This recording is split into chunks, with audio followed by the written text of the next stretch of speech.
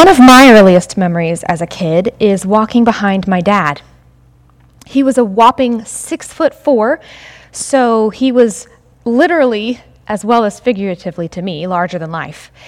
And I remember being a very small child walking through the Atlanta airport trying to catch an early morning flight. You know, one of 6 kids, that's a long line of people, and Atlanta's always crowded, but walking through the airport, I could see there was my dad, you know, his head a good 2 feet above everybody else in the crowd. Easy to keep track of. I remember following him on the beach late at night on our annual crab hunting expedition. On our beach trip, this was my favorite night because it meant I got to stay up late. And I had my little pink bucket, of course, for catching crabs, and my little pink flashlight that I loved so much. And I remember shining my flashlight on the beach to look for crabs, but then every so often shining it onto my dad's feet to make sure that I wasn't getting too far behind him. But what I remember most about following my dad was, as an older kid, walking behind him and my brother on many, many walks through the woods. We lived way out in the country for a season of my childhood, and, you know, we entertained ourselves by going exploring a lot. And on these trips in particular, I remember lamenting how much longer their legs were than mine, and how much I had to hustle to keep up with them. And at times I would even try, to lengthen my own stride to see if I could fit theirs. I guess you could say that I was a daddy's girl, but because I was also a little sister, I often felt left out. I wanted to be older and bigger so that I could do more of those fun outings with Dad, more outings that he often did with my older brother. And in my childish logic, I also somehow thought that I didn't just need to be bigger, I needed to be more like my brother in general. That in order to attain equal status and therefore full inclusion in the fellowship of my father, I needed to assimilate to the boyishness of my brother. You probably see where this is going. So I remember studying what boys were supposed to like and what girls were supposed to like, and then categorically favoring the boy things. So I liked bikes, not Barbies. I liked blue, not pink. I even threatened my best friend at the time and said that if she wanted to keep being my best friend, she also had to change her favorite color from pink to blue. I think she's forgiven me now. But the point, of course, is not that any of this was based in reality, right? The point is that I was seeking an orderly system through which I could become, in my estimation, equal with my older brother. It was a very unsophisticated system, but it has remained for me a helpful image of what I think is an attempt to answer a very basic human question. Do I really belong? Am I enough? How do I find my place in this family? I think we see a version of this question at work in the Galatian church. It's a brand new family, this diverse group of Jews and Gentiles who are just beginning to follow Jesus together, and they're bringing very different backgrounds and cultural practices and ethnic identities to the same table. And the Jews have the upper hand, of course, because they've been God's people for centuries, and they have the law, which for them was the very orderly system by which they knew how to relate to God and how to live as members of his family. But now, suddenly, there are people in the family who look and eat and act nothing like them. These Gentiles who have been baptized into God's name and even received the Holy Spirit. And so it's all very confusing. And so the issue for the Galatian church quickly becomes one of assimilation. Do the Gentile converts need to become culturally Jewish in order to enjoy full fellowship in God's family? Do they need to become, in other words, just like their older brother? And some people were saying emphatically, yes, they do. They said it isn't enough to believe in the Messiah and be baptized. They insisted that to be truly equal members of the family, Gentile converts also needed to be circumcised. They needed to adopt a Jewish cultural identity. And Paul writes his letter to say, actually, no, that's not true. The entire book of Galatians is an argument against these agitators who were implying that the Gentiles were second-class citizens in the church. Paul argues that in Christ, God is giving birth to a new family that's no longer held together by ethnic or cultural practice, but by faith in the Messiah. So he says in verse 26 of today's reading, "For in Christ Jesus, you are all sons of God through faith. For as many of you as were baptized into Christ have put on Christ. There is neither Jew nor Greek. There is neither slave nor free. There is no male and female, for you are all one in Christ Jesus." Now, there's a lot there, but the first thing we need to understand about what Paul is saying is this: there are no second-class citizens in God's family. If you have faith in Christ, you're in. You don't have to become just like someone else in order to belong. You're not the same as the person to your left or to your right, but you are God's own. And not only are you God's own, Paul says, but you are his son.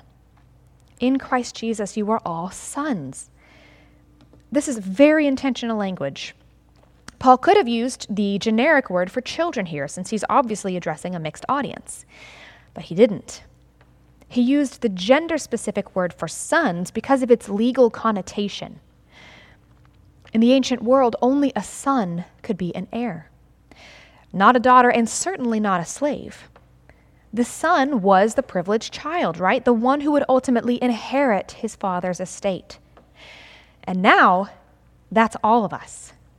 Jew and Gentile, slave and free, male and female. Notice, those are the big three right there, right? Race, class, and gender. Those are the three categories by which people were ranked in the ancient world.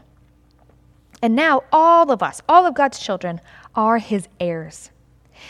And this is demonstrated by two things: the sign of baptism and the presence of the Holy Spirit. Think about that for a minute. Under the Old Covenant, circumcision was the sign, right? And that was reserved for Jewish men and their proselytes. In the New Covenant, the sign is baptism, and it is given to everyone who calls Jesus Lord, male and female. Under the Old Covenant, the Spirit was given to a select few, those chosen to lead or fulfill a special purpose on behalf of God's people. But in the New Covenant, we see very quickly that God's Spirit is poured out on all flesh, right? That's what happens at Pentecost. And of course, this is where God's plan was always headed. The promise given to Abraham, which you might remember was a promise to bless all nations, this promise predates the law given to Moses with its circumcision. So the law isn't bad, of course, but it was only ever meant to be temporary, only ever meant to guard God's people until the promise was fulfilled. And that's why Paul calls the law a guardian in verse 24. This term in Greek is paidagogos, which sounds a little bit like our modern word pedagogue. It's not quite the same, but a paidagogos was usually a trusted household slave who was charged with keeping the master's children safe and out of trouble until they came of age. So the paidagogos would walk a young man to school and maybe help him with his homework, and was really just a guardian for the child until he was able to function as an adult in society. So Paul is saying the law served its purpose, but in Christ, we don't need it anymore. The law showed us God's holiness, his otherness, but now God has come near in the person of Jesus. The law revealed our sinfulness by showing us how stinking hard it is to keep.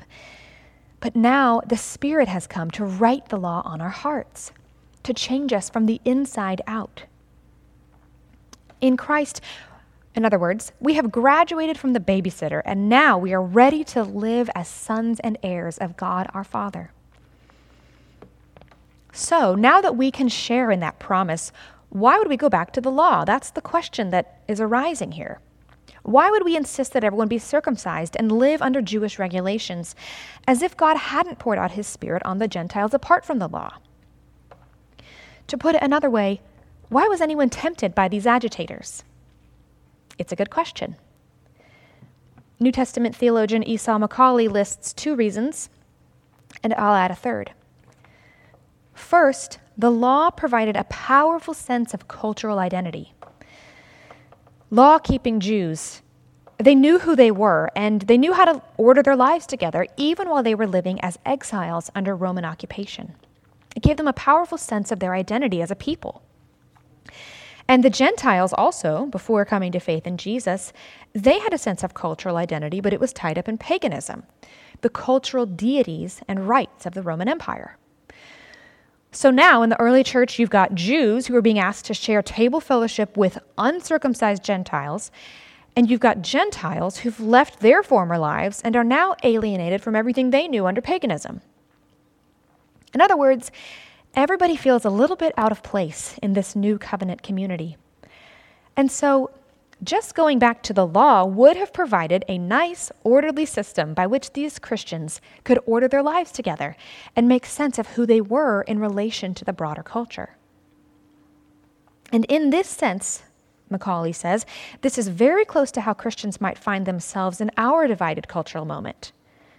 He says, we look to the left and the right, and it feels like there are these two camps with their respective ideologies, issues, even media sources. Sound familiar?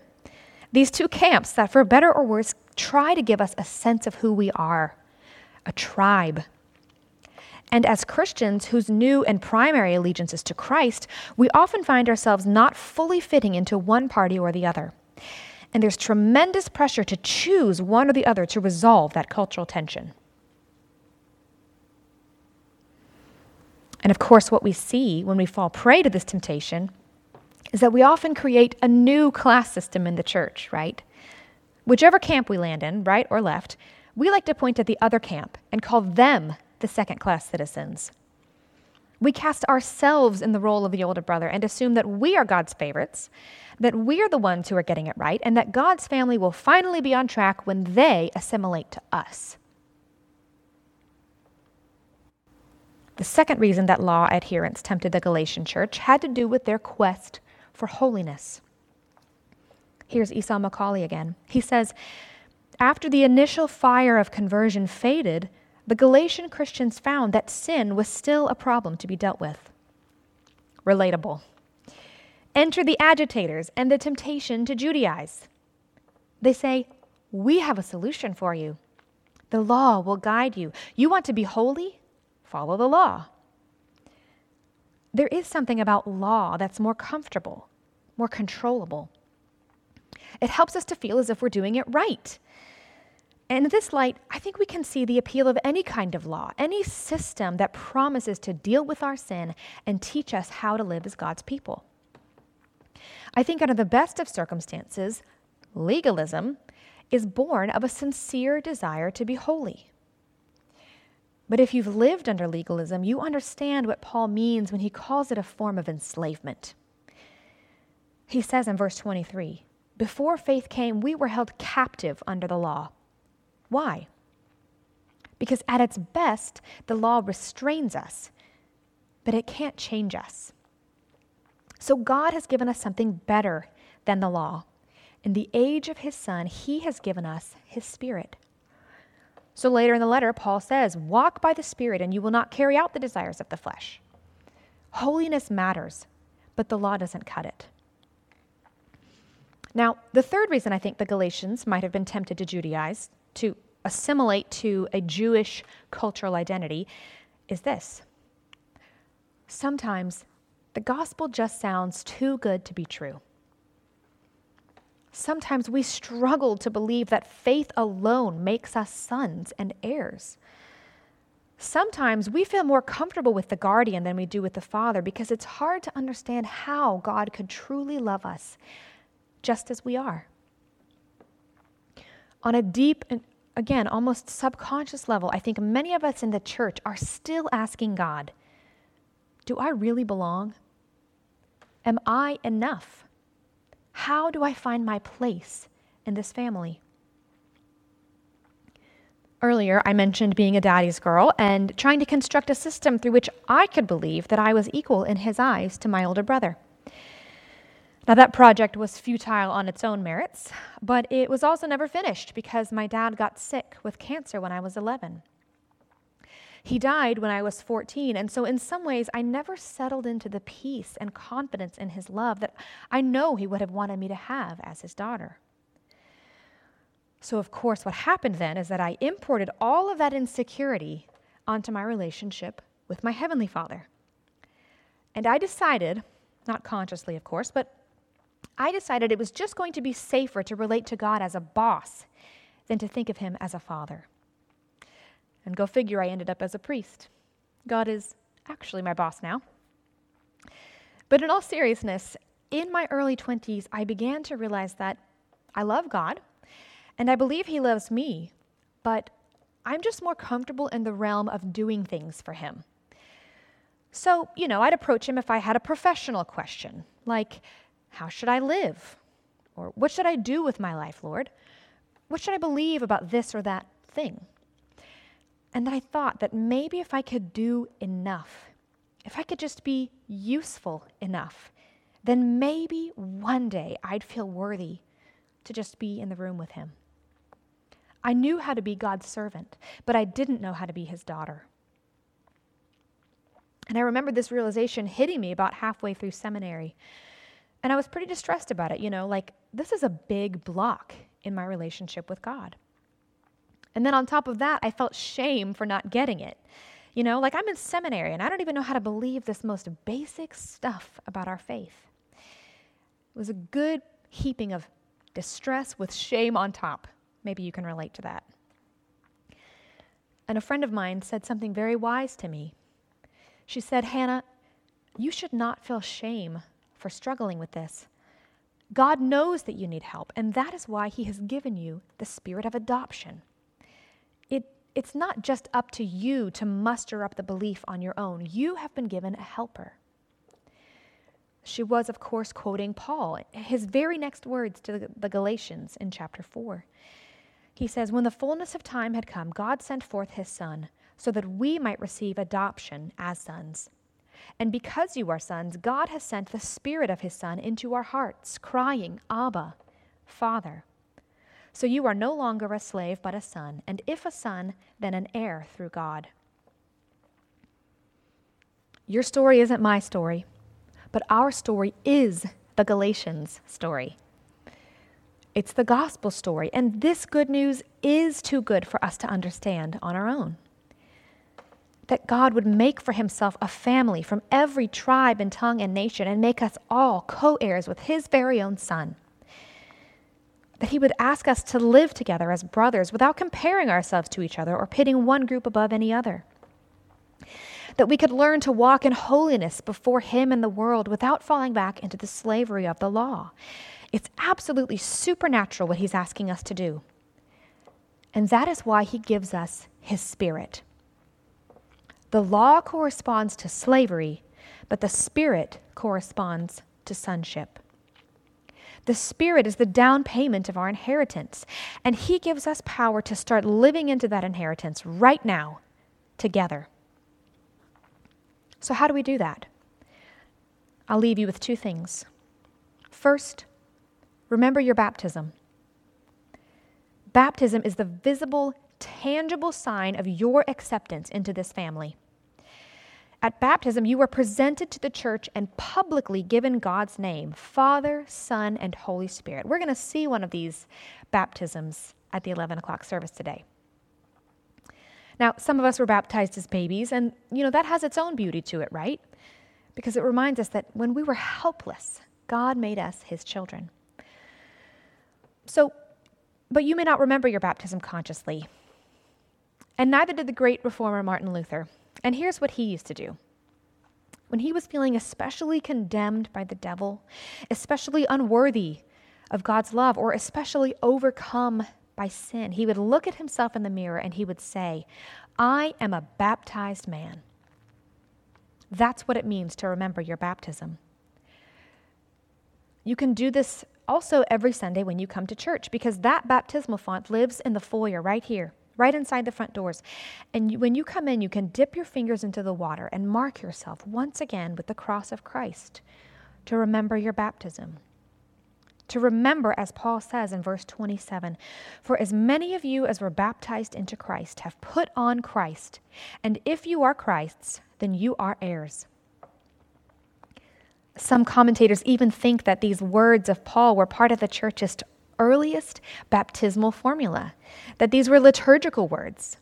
So just imagine being in a first century church and hearing these words: slave or free, male or female, Jew or Gentile, you are now God's son and heir. Today's Father's Day, obviously.